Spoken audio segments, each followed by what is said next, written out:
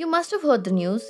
The offices of India's most valuable and most talked about startup, Byju's, were raided by the Enforcement Directorate last week.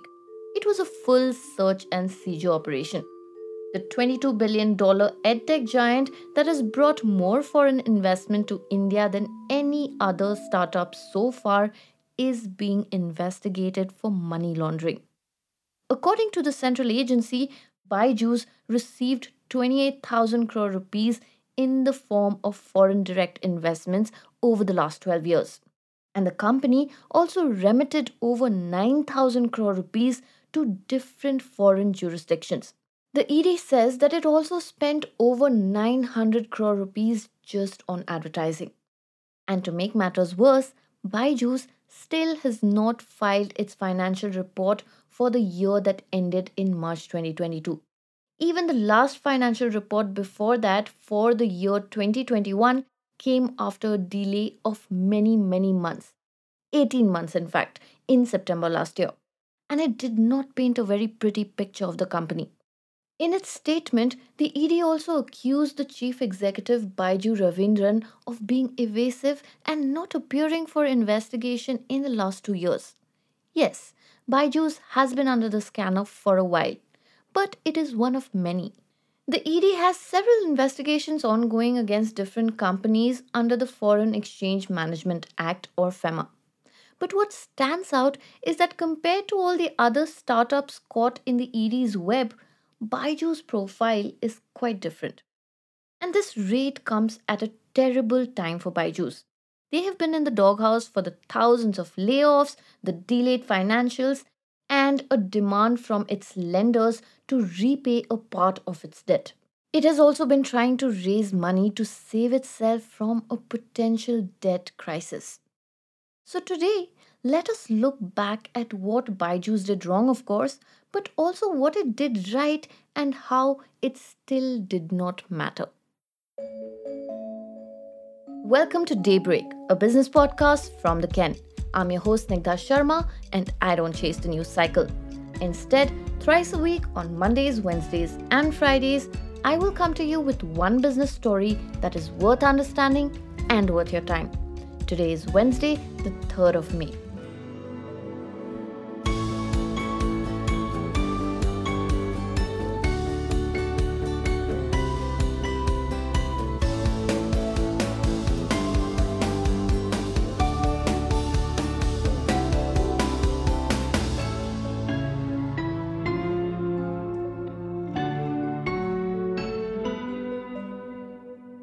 You know, ideally, 2021 should have been a great year for Byju's. It was the year when the pandemic had brought about a newfound appreciation for online learning. The company raised over $2 billion since the beginning of the pandemic. Its valuation rose from $8 billion to $22 billion. In the short period between 2020 and 2021, Byju's users almost doubled from 64 million to 110 million. It was a year when Byju's made a dizzying number of acquisitions, many of which were outside the country.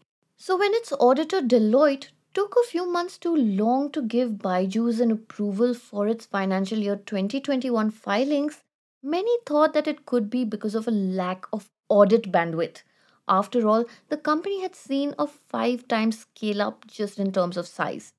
And that is exactly what a company spokesperson also told the Ken in June last year when we asked him about the delay in the filings.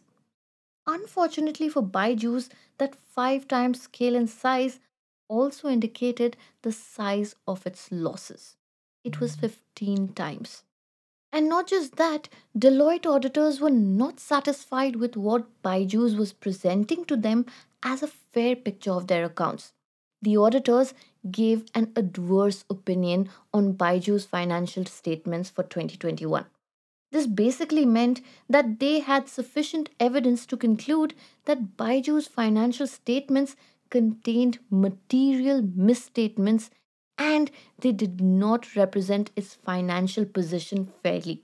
In the same month, which is June of 2022, the Ken was the first to report that Deloitte had held off from approving Byju's financial statements over its revenue recognition practices. When the results were finally released, they had shown that Byju's lost over 12 crore rupees daily.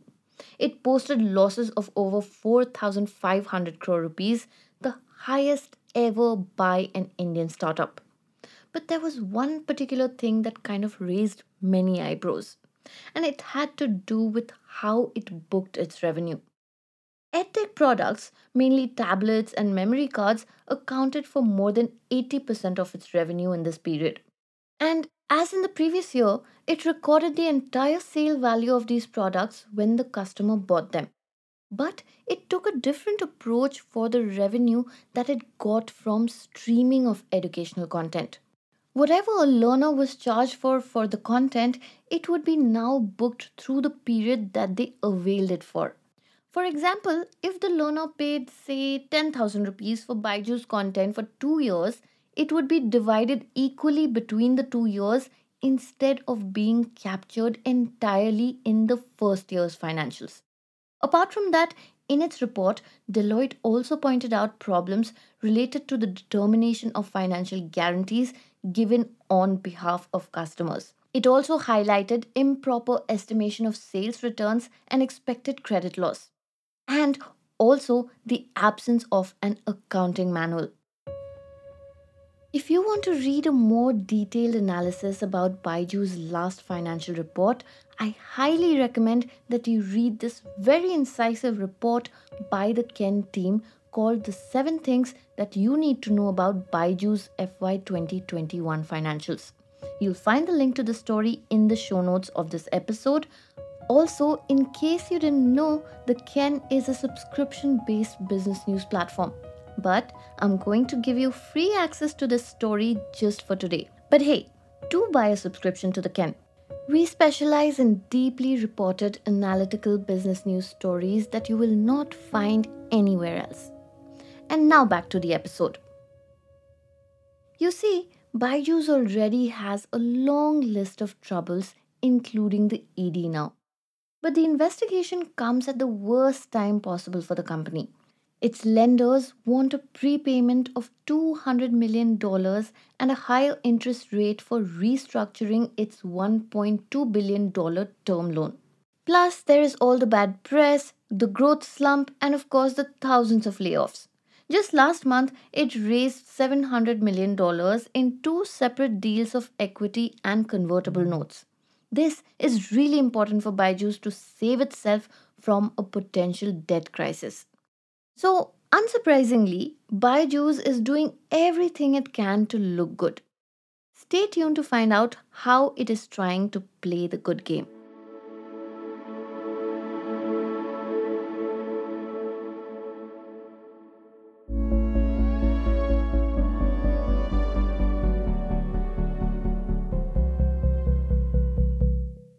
What is the best way for a company to present itself in good light? Charity, of course. So Byju's has been doing just that. The company's philanthropic arm, Byju's Education for All, donates hardware and software licenses to students who cannot afford Byju's. You definitely know about it because not long ago, the company had roped in Lionel Messi as the brand ambassador for it. The initiative claims to have served 55 lakh students so far. Olena Banerjee, a writer with the Ken, in the recent edition of her newsletter, pointed out how Byju's has used this to make headway into different states in India. In both Andhra Pradesh and Maharashtra, the edtech giant has signed memorandums of understandings with the governments to bring digital learning into government classrooms. What is even more interesting is that in Andhra Pradesh, the government is spending nearly 700 crore rupees to buy over 5 lakh tablets preloaded with Byju's content. The opposition in the state did not take this well. They alleged that Byju's had won the bid almost unopposed. No global tender was put out for these tablets.